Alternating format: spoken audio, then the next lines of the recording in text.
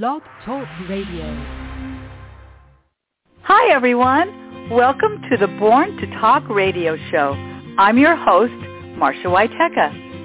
Conversations plus connections equals community. Those are my 3 C's. The heart of my show is, what's your story? It's my belief we all have stories.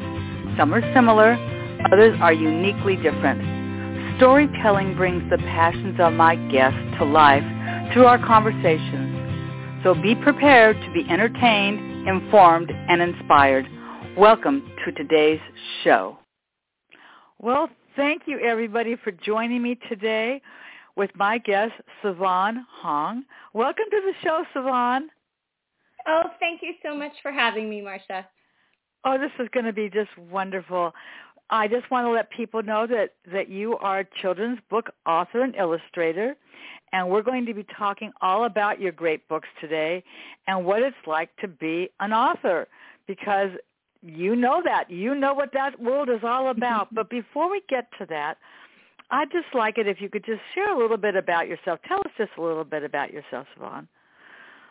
Sure. I live in beautiful Westport, Connecticut, and I am a wife and a mother of 2 boys, a 8-year-old and a 10-year-old.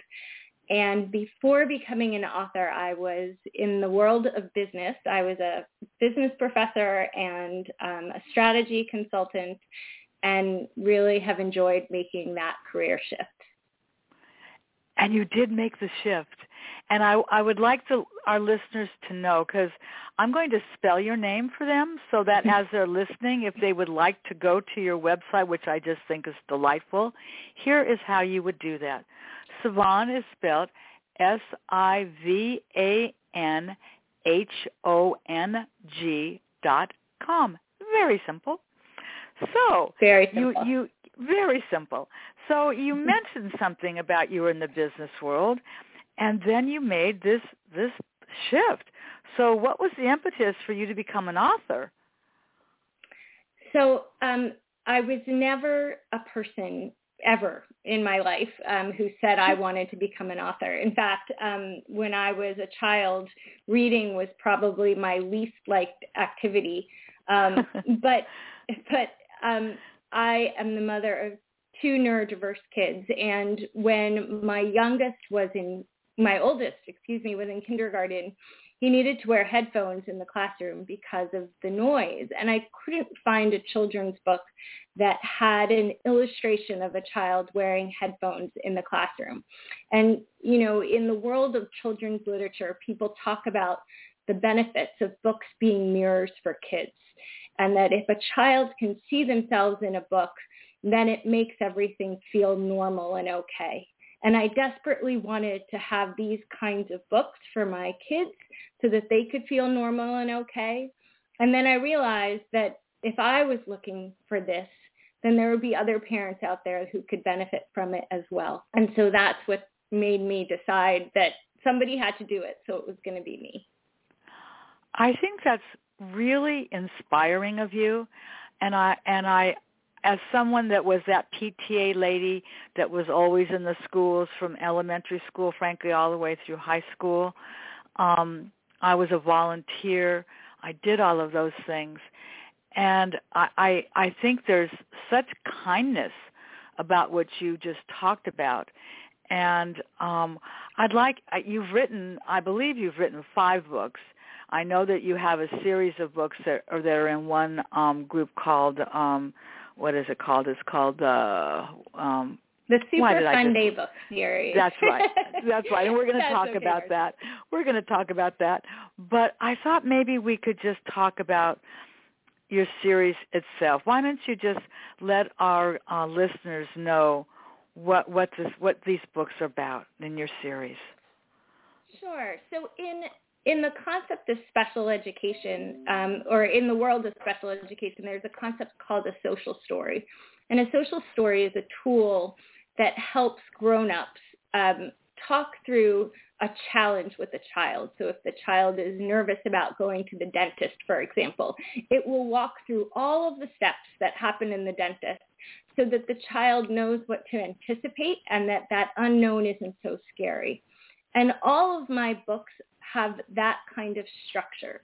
So they start off with a child who has a problem, and it walks through all of the worries associated with that problem, and it's done in a series of steps.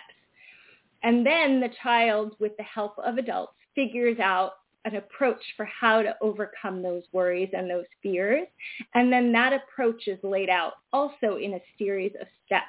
So it's this very kind of deliberate structure, but surrounded by a story so that it allows the child to talk about their feelings and the parents talk about what this child is going to go through. And so my books touch a variety of different areas, all school related. So one of them deals with the Halloween parade at school. Another one deals with the first day of school. Another one deals with Mondays, just like today, which even at this point in the year can be really challenging for some kids.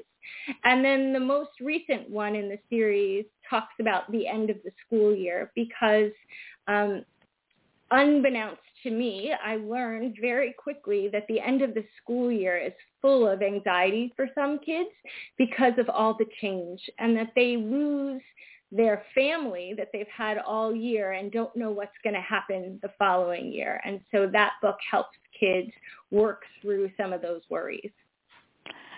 You know, it's really interesting because I can really understand everything you've just said. I really can. In fact, you actually sent me back in my mind personally to those times where what you're saying, I think many of us can relate to. And I think this is so important. And I love this one picture. I love this picture of you on your website where it talks about school visits. I love the way you are personally sitting with your hand reading these books to the children and having them truly physically participate. And we're going to be talking more about that as we move through this podcast together. But I know I spent years and years and years reading with my children, reading to my children, reading with my children, to the point where I thought, oh my gosh, you're actually reading. No, you just memorized this book because I'd read it with you so many times. You really weren't reading it, but we just shared that special time together, whether you're a parent, a grandparent, a neighbor, a school teacher. There's something to be said about reading with children. And you mentioned Avery G. and the scary end of school. Was there any specific inspiration behind that particular book? It's a great question because all of my stories, albeit fiction in theory, are all true stories that happened to my children. And the story of Avery is a story that happened, frankly, to both of my kids when the end of the school year approaches.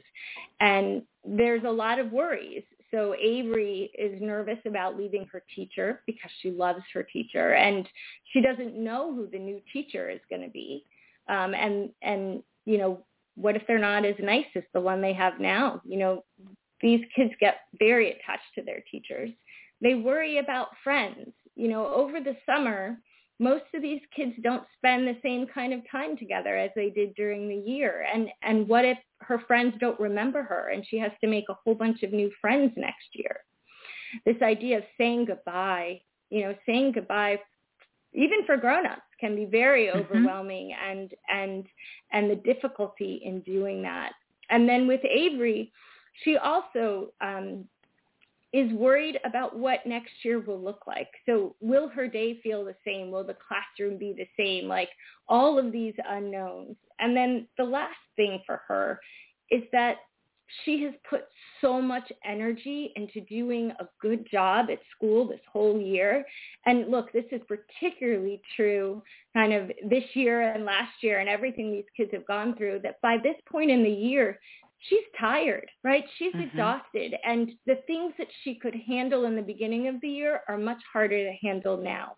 And so what can she do to address those things? And so those are the worries that that my kids faced. And then the book gives very specific examples of how to deal with those worries. And one of the things that my kids do is they go with their teacher to meet some of the teachers in the grade above theirs. And even though that takes 5 minutes and they walk around the classroom and they see what the classroom looks like in the grade above theirs, suddenly that fear of the unknown goes away, because even that small connection that they've made with the next year's teachers can go a long way. I'm sure that's some of the true. Some of the other things that we've done is have specific play dates over the summer for kids in the same class, so that at least they know that they're going to see their friends and that they can keep those connections alive over the summer. My kids, like many neurodiverse kids, really thrive with a schedule. And in the summer, there's not a lot of schedules. You know, they know when their art class is and when they're going to have lunch and when they have recess, but that's not the case in the summer. And so Avery's parents create a schedule for her for the summer, so she knows what days she's going to camp and when she's going to the beach and when she's visiting her grandmother, and frankly, when those summer play dates are happening. So it provides all of these real life examples that parents and teachers can implement with kids who are facing similar challenges. That makes total sense. And, you know, not to mention what COVID has done to schools across the country as far as just the socialization of being together. And then you add other elements to that child's life. And you really, I don't know, when did Avery G. And the Scary End of School, when did that book come out? Is that newly released? It's newly released, yes. So you already knew so it COVID came out was at the end of March. Yes. Oh, yes. So yes, I mean, I know you're not talking about COVID necessarily in this book. You haven't mentioned that. Parent of 2 kids that you're very aware of are having a different kind of school experience these last 2 years. You know, that's been a challenge. But I think that what you've done is superior. And I'm just curious, in thinking about this, what do you hope to accomplish with this series? What's your hopes? My first order hope would be to just give parents the kind of books that I was looking for when my kids were younger than they are now, and when they were newly diagnosed being neurodiverse.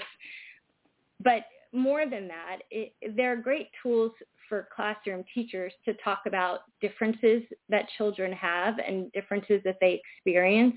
As a classroom teacher, if you can read a story in the classroom that illustrates a child wearing headphones or playing with a fidget toy or needing a movement break, it's a great tool to then explore those differences with those kids. So the books are not just for neurodiverse kids, but also for neurotypical kids.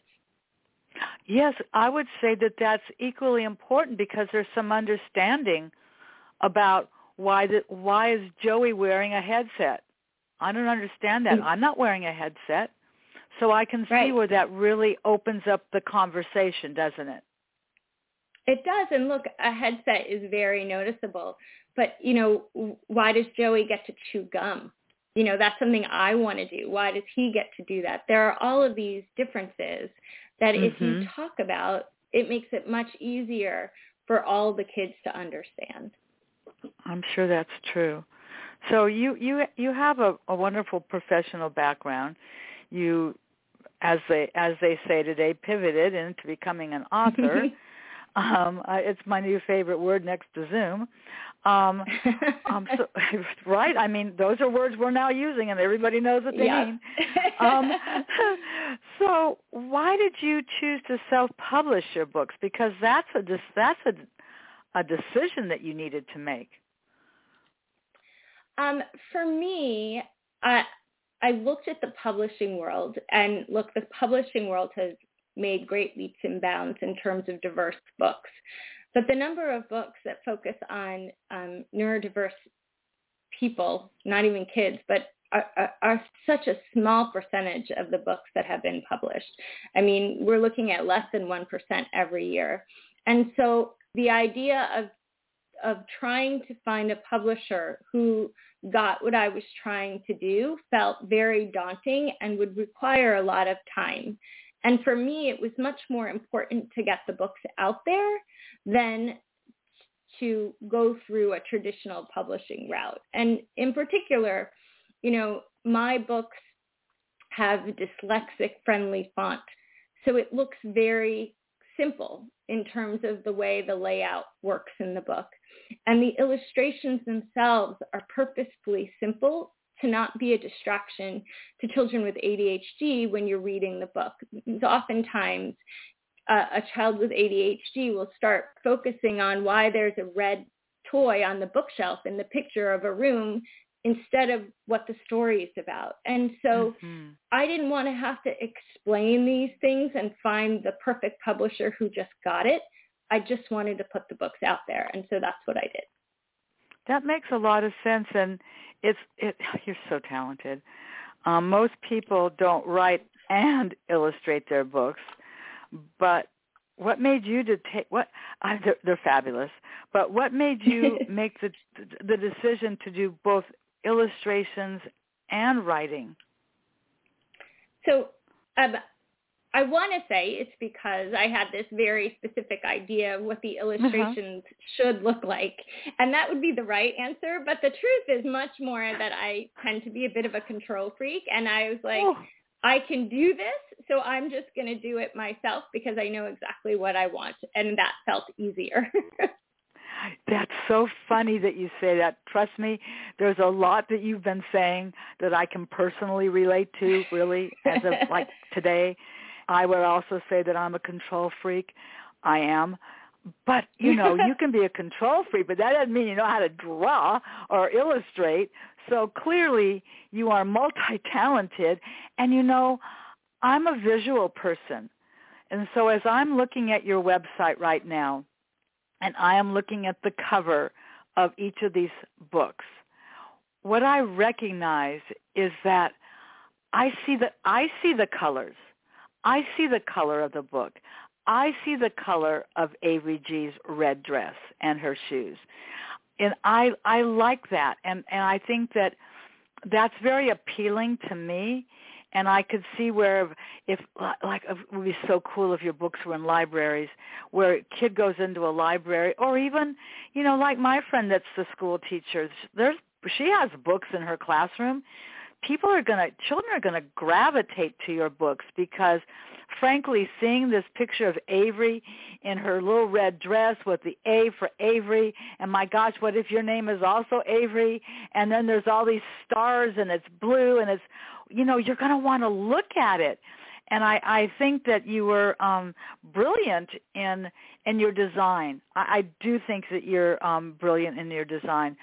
And I also know that that you do offer your books as audiobooks as well, don't you? But why do you do that? I do because, so I'm neurodiverse, and so the only way I consume literature is via an audiobook, which is why when I was younger, I hated to read because back then they didn't have such things. And so to me, it felt authentic to have these books released as audiobooks as well. And I really wanted them to be accessible to every kind of reader.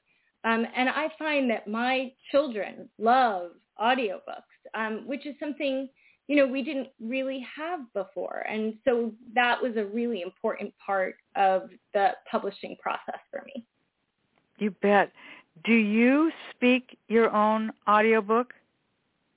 I don't. Your voice? I don't. I hired professionals They're not all the same narrators, but I hired professionals to read them because while I am a control freak, there are some things that I was like, that is beyond my skill set. I know my limitations. And a professionally done audiobook looks and sounds very different than something that I would be able to put together. That's interesting. Isn't it nice when we have an understanding of our skill set?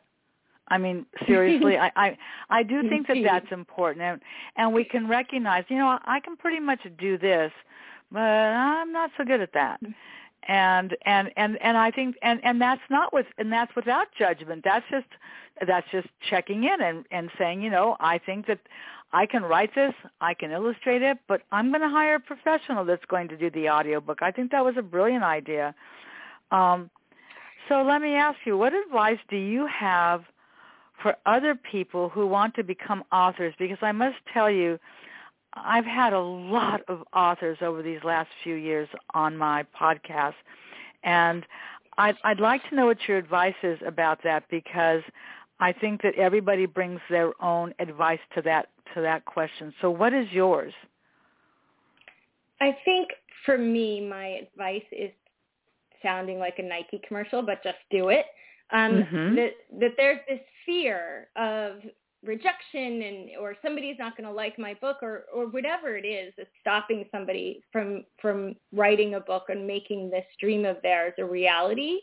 And I think the publishing industry has been disrupted so heavily by so many different self-publishing outlets or hybrids of professional and self-publishing outlets that it's made it so easy, and it's somewhat democratized the process of becoming an author, that there's very little that stands in the way of somebody doing it.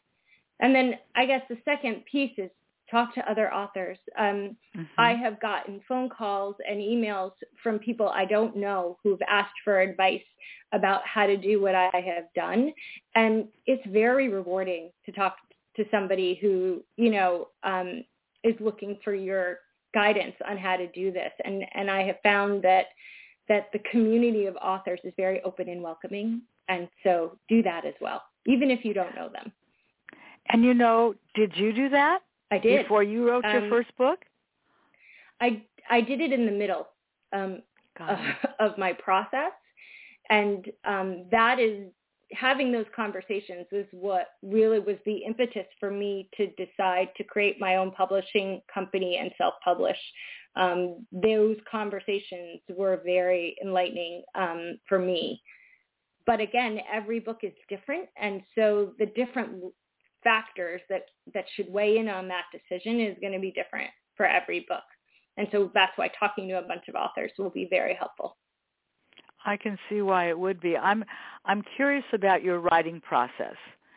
Do you have it in your head like, okay, this is like the scary end of school, or going to the dentist, or horrible Halloween, some of these things? Does it just come into you, and then do you start jotting things down on a notebook? What is that like for you? So because they're all true stories, and the big parts of the book are written already, because again, that part is nonfiction, it's just putting the window dressing around it. I couldn't make all of these books about boys, because one of the stereotypes about neurodivergent kids is that they're all white male boys.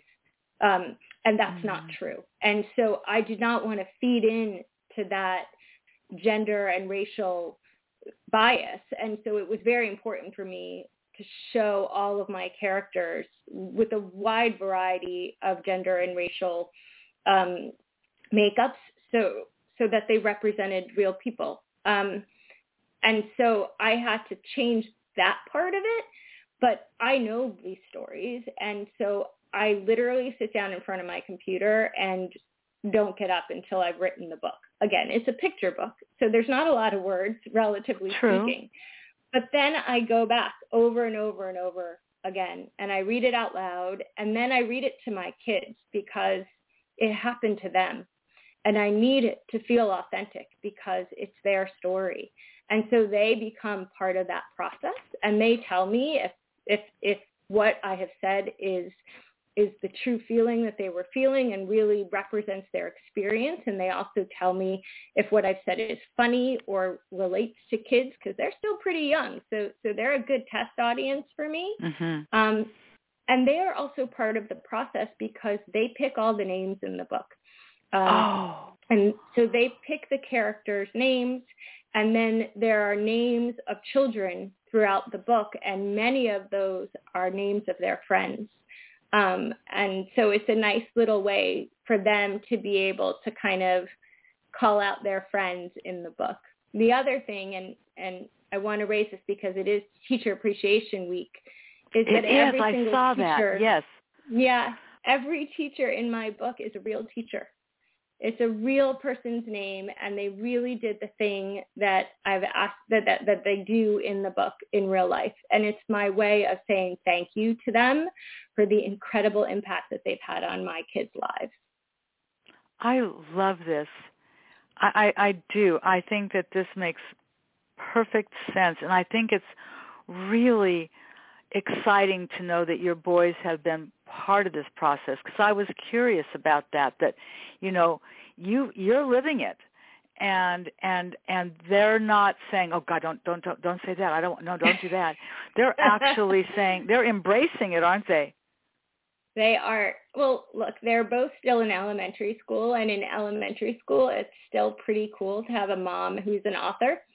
They think that's a cool thing. And so I will use that as long as I can. Well, I think that it would be important for us to have this part of our conversation, and that is we haven't really defined what neurodiversity is. And I had never heard that term before, or neurodiverse children. And you called yourself neurodiverse. So maybe you could just, I know you're not a medical doctor, I understand that, but perhaps you could just enlighten those of us that are not familiar with that term and just what that means.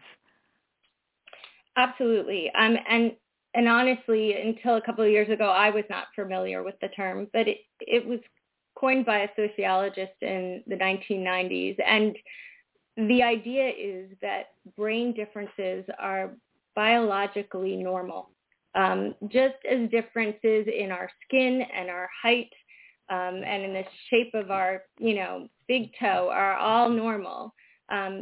Differences in our brains and the way we think are also normal. And so they embrace that difference as something that is positive and not something to kind of veer away from. And some of the types of categories of brain differences are autism and ADHD, dyslexia, Tourette syndrome. There's a bunch of them, and it really is a way of thinking about these brain differences as being positive, not just for the person who has them, but for the benefits that they bring to society.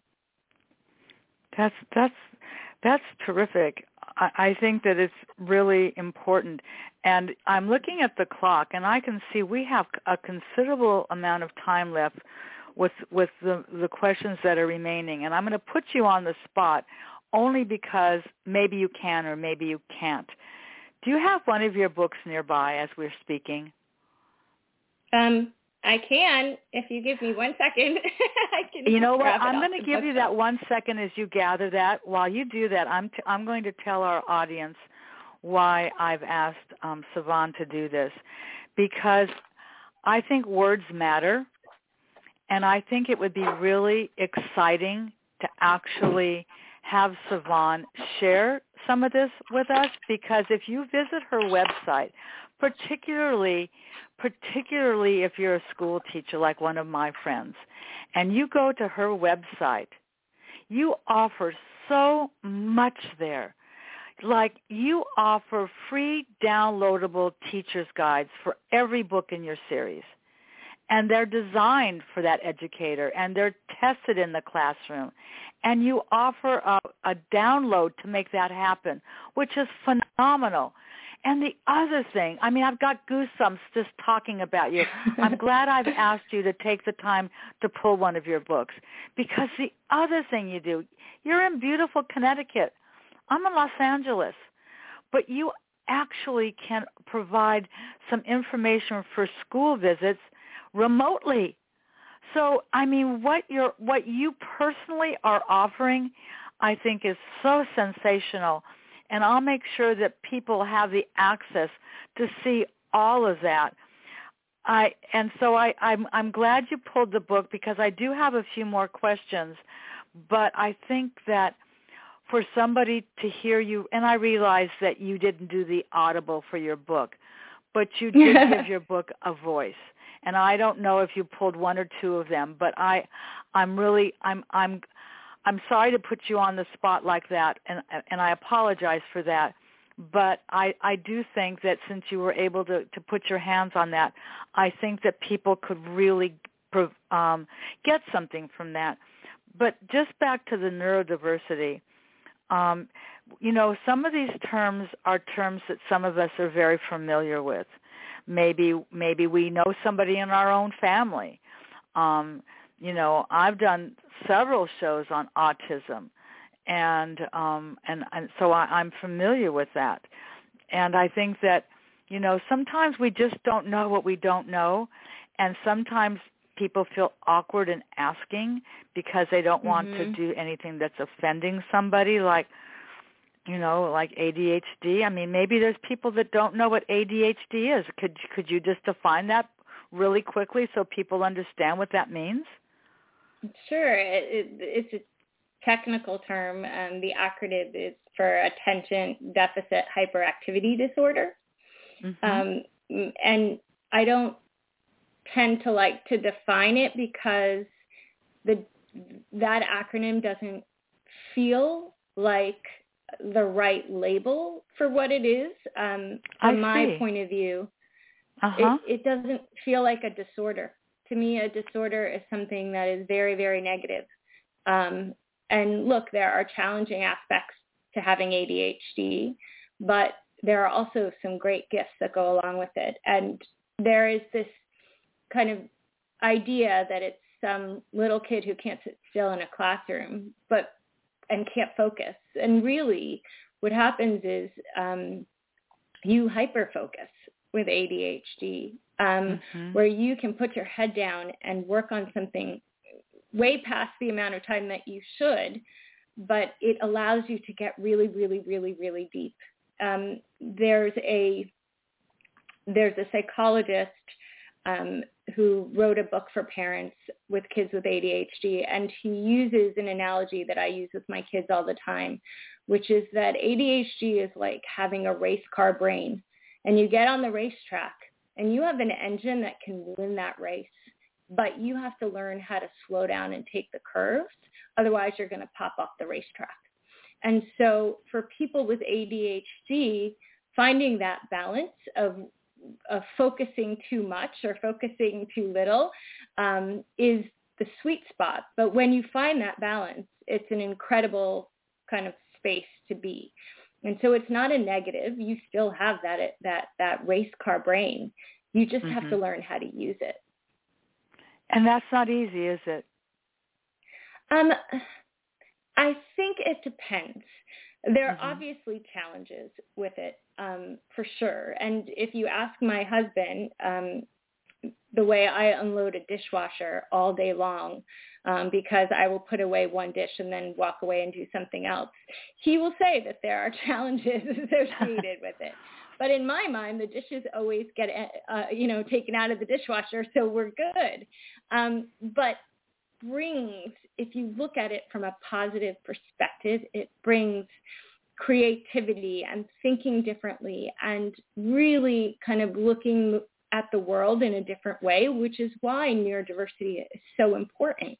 When you step back and you look at some of the greatest inventors of our time or in history, or some of the best scientists, many of them are said to be neurodivergent. And because they see things differently. Now, there are challenges, right? There are challenges when it's hard to sit still in a classroom because our education system is not necessarily structured for kids with brains like this. So we have to work with the systems we have and make some adjustments where we can. But if you look at it from a positive perspective, if you look at it like a superpower, which is why all my kids have, all my book covers, the kids have their letter in like the Superman form on right. the shirt that they wear. Mm-hmm. If you look at it as a superpower, if you look at it as a gift, it can be unbelievably rewarding. And it breaks down some of those negative attributes, which is great for self-confidence. I would agree. I sound very Pollyanna, Marcia, but that's how I look at it. But that makes sense. And I think people that are listening to this, it makes sense because everybody wants to get along. Everybody wants to fit in. And maybe that's not even true. To be honest with you, maybe that's not really true. Maybe everybody doesn't want to get along, and I don't care if you like me or you don't like me. It's your problem, not mine. You know, there's all personalities involved here. But I think that the fact that your stories are true, I think helps tell the story because you're doing it from the perspective of witnessing it and understanding it, and in some ways collaborating with your boys about this, because I think that they know, and you mentioned your own self in this situation. So have there been some real challenges in putting these books all together for you? I think the challenge doesn't come necessarily from the books, because the response that I have gotten from parents and educators has been overwhelmingly positive, and I love getting emails with photos of kids reading my books, or when parents tell me that their child pointed to a picture of the book and said, wait, that's just like me. You know, those are the moments that really kind of give me the chills and get me excited about what I'm doing. But part of being an author in this day and age is the publicity, is the social media. It's all of this other stuff. And before being an author, I was not on social media, and not everybody agrees with my positive approach to this, right?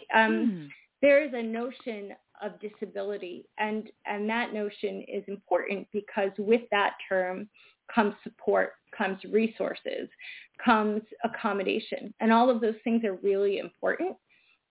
But people think that my approach to neurodiversity, some people think, takes away the power from that word because I view it as something that's positive.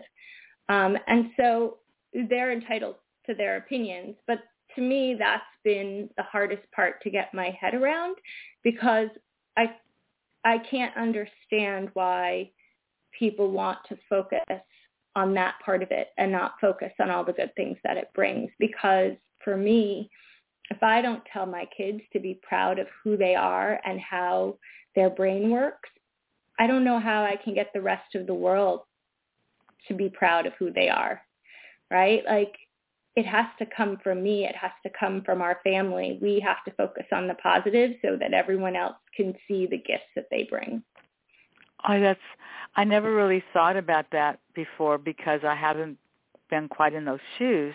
So I can see where that would be very disturbing to have that kind of criticism of what you're doing. I think that's unfortunate. Why does neurodiversity matter for people who are neurotypical? And just describe to me what neurotypical means so I understand what I'm asking you. So in the universe of kind of brain differences, there are the people who have brains that are seen as typical, and then there's everybody who has a brain that's seen as different, or the diverse brain. And so the terms neurotypical means somebody who doesn't have a brain difference. And neurodiversity is this notion that we all have brain differences. And you will find other people will use the term neurodivergent to explain somebody who has that brain difference. And so this whole concept of difference and embracing the difference, I think, is really important for everybody. It doesn't matter kind of how your brain works, but that if we can, again, being very Pollyanna, create particularly an education system that can focus on all the different kinds of brains and the different kinds of learning skills that kids have in a classroom, then we're going to get the most out of those kids. And they are going to learn in ways that we've never seen before, which is much better for society, versus putting a bunch of kids in a different classroom and saying, those are special ed kids, and they're going to be different, and therefore we're not going to invest in them because it's a huge opportunity cost, right? We have left all of this brilliance in a separate classroom, and that doesn't help anybody, right? We want to integrate all of these different differences in the way we think, because I think that elevates everyone's thinking. And so that's why I think this concept is so important, because even if you're a parent of neurotypical kids, understanding this issue can then help what your child is seeing in the classroom and help them kind of engage. And, the other thing it does is it opens up the dialogue in your own home about Joey, who I don't understand why Joey does that, and it's, well, let's talk about that, because your books are designed specifically for what grade level? I think this would be important for people to know, your actual books. The books are ideally for 3-year-olds to 8-year-olds. So anywhere from pre-K to second grade, although I have done readings with classes of 4th and 5th graders, because we can dive into those issues in a very different level with those kids. And they tend to get very engaged in the conversation, which is a lot of fun. I bet, because I bet they have questions. I bet that they have a lot of questions because they're learning right along. And to sort of separate the children that are having an issue, they're fidgety or they're disruptive or whatever it is. I'm thinking about a term. The term's been around forever. It's not like bullying suddenly jumped on the scene in the last 20 years. But think that being bullied can be part of the concern that a parent might have, like, you cannot pick on my kid, little boy, here, stop it. Do you have that concern? Well, interestingly enough, I did when they were first diagnosed, because particularly in elementary school, kids do all want to be the same. And any kind of difference is seen as something that kids can then go in and pick on. But when my youngest was diagnosed with ADHD and we talked to him about it, and he said to me, Mommy, I'm not going to tell any of my friends I have ADHD. And I thought, okay, this is your story to tell. You can do that. And he said, because I don't want to brag. And I was like, all right, I must be doing something right. It's a gold star moment for a parent when he views his difference as being something positive. And so my kids have shared their neurodiversity with some of their friends. I'm sure as they get older, more of their peers can pick it up if they see they're sitting in a different kind of seat or, chewing gum or however those differences manifest. But it's not something they're embarrassed about. Again, it's their story, so I don't post pictures of them on social media or anything like that, because they may change their mind when they get older. But right now, it's something they're very proud of. When Elon Musk, whatever you think of him, went on Saturday Night Live last year and told everybody about his autism, my oldest son was really excited, right? Because here's somebody who's successful and bright and talked about how he'd been bullied as a kid because of his difference, and now look at how successful he is. And he feels like if anybody would look down on him, well, you can't look down on me because look at how brilliant people with a brain like mine can be. And so the more we have role models like that who come out and talk about this stuff, the better it's going to be for these kids to prevent them from being bullied. Terrific. It's wonderful to have those role models, and what your boys don't realize at their young age right now, maybe they do to some degree, is that they are also role models. And you are also, and your husband are role models. So do you find that some of the parents of the students that your kids go to school with, do they reach out to you and want to be more informed and just want to be supportive as well because they don't know? Oh, absolutely. That happens. But in my community, I feel very lucky to be in a community where, in addition to the regular PTA that our school district has, we have a special education PTA, and it gathers parents from every single one of the schools in the district, and we work on ways to engage parents and do activities for kids and all the things the regular PTA does.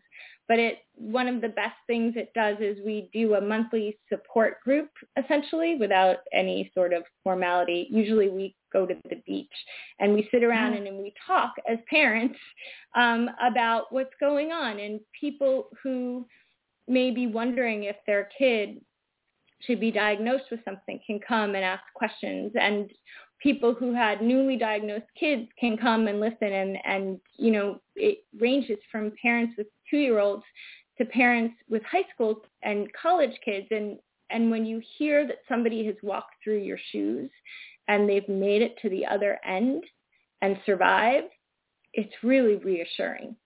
Because in the beginning it can be scary. Daunting. And so this whole PTA is a resource for everybody in our community. And so people have reached out to me because of that as well. But for people who are listening, it's a really easy thing to start and become such an incredible support system for all of the parents in the community.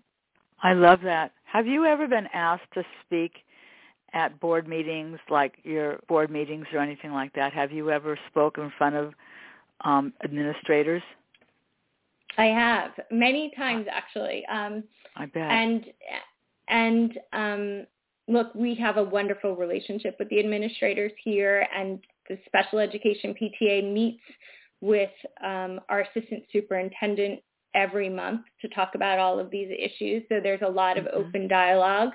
But there are always times where the voice of parents matter, particularly with budget cuts and things like that. And so I don't shy about talking about, not for my kids, but for any kid. You know, public school is one of these universal equalizers in theory, and we need to continue to keep it as such. Boy, I so agree with what you're saying. Is it common? Because I don't know, so I guess what you don't know, you ask. Is it unusual, or is it common that brothers or siblings would be neurodiverse children? So many people believe that it's genetic. And so both of my kids were diagnosed before I was. And when I turned 47, I asked my husband, and I said, for my birthday, I would like to go get a neuropsych, because they keep telling me that if they went through all that testing, I should go through it too. And so we chuckled about it, because he's like, I know the answer to this evaluation, but go for it. And we did it. And I told my kids once I got the results, and they high-fived me, and they were like, welcome to the club, Mom. And my poor husband is the only neurotypical person in our house. And sometimes he just freezes and watches all the kind of chaotic brain frenzy that happens. But he's a good balance for us. But yes, many times it's genetic. And so if there are kids who have it, usually it's coming from somewhere in the family. Not always, but usually. So do you think that there's somewhat of a comfort between the boys because they both sort of understand this? Absolutely. And it makes parenting them easier. I bet it does. I almost feel like you just dropped off the call. Are you still there with me? Oh, my goodness. Sometimes these technical difficulties happen, and she did drop, and so I'm going to wait for her to come back, and as soon as she does, I will let her back in. But for those of you that are listening, you can truly appreciate the challenges of what Savannah's talking about. And because these are live shows, these things happen. And I will also adjust to this, and hopefully she will call us back, and I'll be able to let her right back in, because I know I told you I wanted her to read part of her book to us, and I would certainly like her to do that. And, you know, technology is technology, and live shows are live shows. I don't have a team of people behind me editing this out and going, okay, so we'll just edit this part out, because clearly, as my husband would say, bless his heart, it is what it is, and I'm hoping that Sivan will be able to log back in, and I will be able to add her back into our podcast together. But while I'm waiting for her to rejoin us, I do want to really recommend the fact that her books and her guides are really, really sensational. And the fact that she offers all of this advice is great, whether you're the grandparent, you're the parent, or you're that school teacher.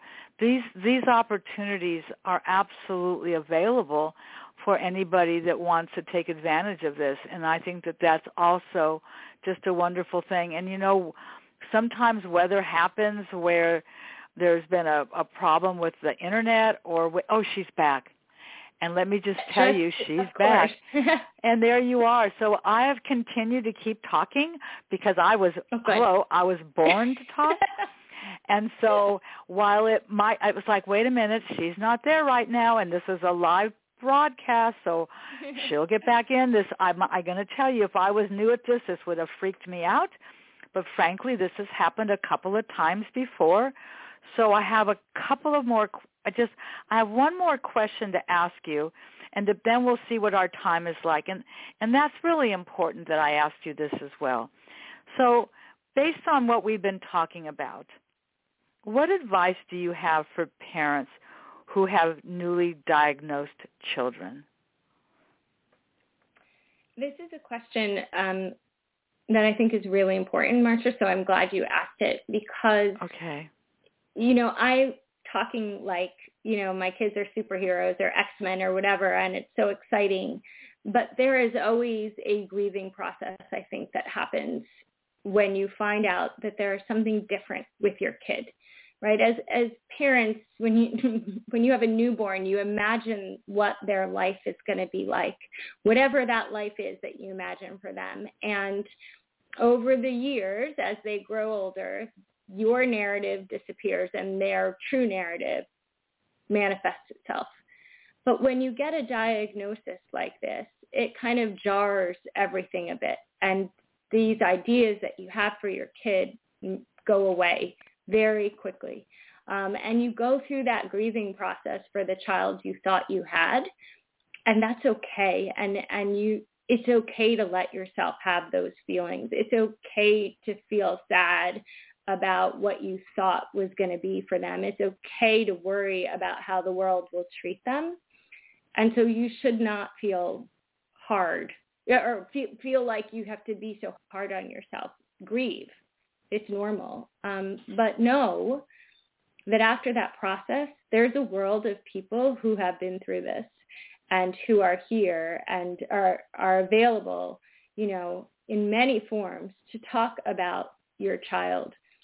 When my oldest son was diagnosed as an autistic kid, his therapist informed me that he would never play on a sports team, so I should just, you know, not even go there with him, that it would be too much, it would be overwhelming, it would be a failure. And last year he was on a travel basketball team, right? These dreams that you have for your kids, or that they end up having for themselves, which is actually the more important ones, can still happen. This is not some sort of death sentence, but it is okay to feel sad about it. It is okay to be scared, but reach out to other parents who have been through it, because we have so many stories to share and ways to help. I love that. And you know, when you have the right pediatrician and you have the right support network from your physicians who maybe have done this diagnosis, you are in a company with others that understand, and to reach out for your own personal support as that parent or as the child, I can see would be extremely helpful. And I know we just have a few more minutes left, and I know I asked you to go grab a book. So I'm sorry to put you on that spot, because you already said that you're not the narrator of your books. That's but which okay. One did you, I do read them. Yes, you do. Which one did you grab? I'm just curious. I grabbed my most recent one, The Avery G and the Scary End of School, because it is the closest one on my bookshelf at the moment. Well, but you know something? It's so relevant, because school is winding down. So would you mind just reading a little bit of it in the time we have left? Absolutely. Let me pull it open. And so it's called The Avery G and the Scary End of School. And it starts off, "Hi, my name is Avery G. I love dancing, building Legos, and my new kitten, Barry. Summer vacation is about to begin. All the kids are talking about how much they are looking forward to summer. Everyone but me. When I think about school ending, I get a bad feeling in my belly. I don't understand why everyone is so excited. I don't want anything to change. I like things just the way they are. Here are my top 5 reasons why I feel worried when I think about the end of school. Number 1, I know my schedule. I know what time I have lunch and what days I have PE and art. Having a schedule helps me feel relaxed. I don't have a schedule in the summer. Number 2, I think my teacher, Miss Jess, is really, really nice. I don't want to have a new teacher next year. Number 3, I will miss my classmates over the summer.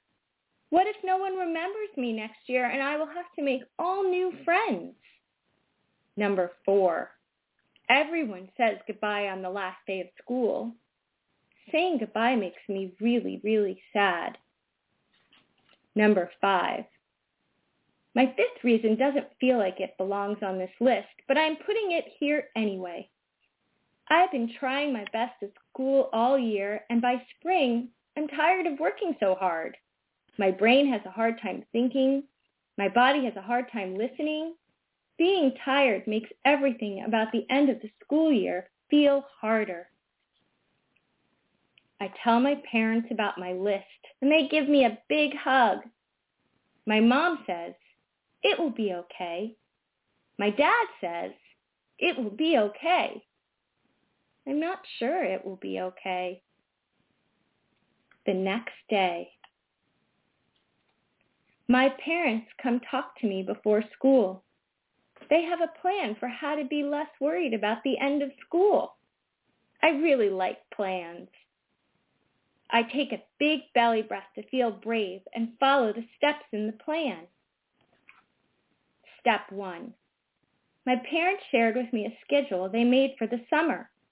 It showed me which days I'll be going to camp, which days I'll be visiting my grandmother, and which days I'll be going to the beach. I could even see what day school will start again. I love having a summer schedule. Step 2. My teacher, Miss Jess, brought me to see Miss Abby, who teaches in the grade above mine. Miss Abby is really, really nice. She showed me around her classroom, and I was even able to see the class schedule. Miss Abby's classroom didn't feel very different from my classroom. It even had some wobble chairs that I can use next year. Step 3. My mom talked to other parents from my class. They decided to set up a few class playdates at the school playground over the summer. I feel much better knowing that I will get to see my classmates this summer. My dad even put my class playdates on my summer schedule. Step 4. I've learned that saying goodbye is hard for everyone, not just for me. Miss Deb, our art teacher, asked us to make goodbye cards. On the last day of school, we gave out our goodbye cards, and it made saying goodbye a little bit easier. Step 5. My parents said that everyone feels tired sometimes. Because I was tired and things felt hard, I asked for more movement breaks at school. Moving around allows my brain and body to recharge, which helps me all the time, not just at the end of the school year. So there you have it. Even though I don't like things changing, I was able to make it through the end of the school year. My summer schedule says today we're going to the beach. It's going to be a super fun day. A really, really super fun day. The end. Oh, my goodness. That was fabulous. And I know I put you on the spot. And I have goosebumps. I have goosebumps from you reading that. And I really am going to encourage, as I promote this on social media, that people listen to this entire show so that they get a sense of what this book was about, because it's so well constructed and it brings such hope. I feel so hopeful from listening to you and for you to just share your time so brilliantly and you know, let's face it, I had to deal with something. It's like, oh my God, my guest is gone. What am I going to do? But you came back, and you know, and that's okay. It's all okay because it's the plan. And I just want to thank you so much, Siobhan, for just being so generous with your time and for sharing what's so important for people getting an understanding about something that they maybe knew nothing about, but they do now, thanks to you. Thank you so, so much for being my guest today. Thank you so much for having me, Marcia. I very much appreciated it. You're very welcome. All right, everybody. Enjoy the beginning of this month. And remember, as we said at the very beginning of the show, this is Teacher Appreciation Week. So maybe it's time to take that apple to school. Have a great day, everybody. Bye for now.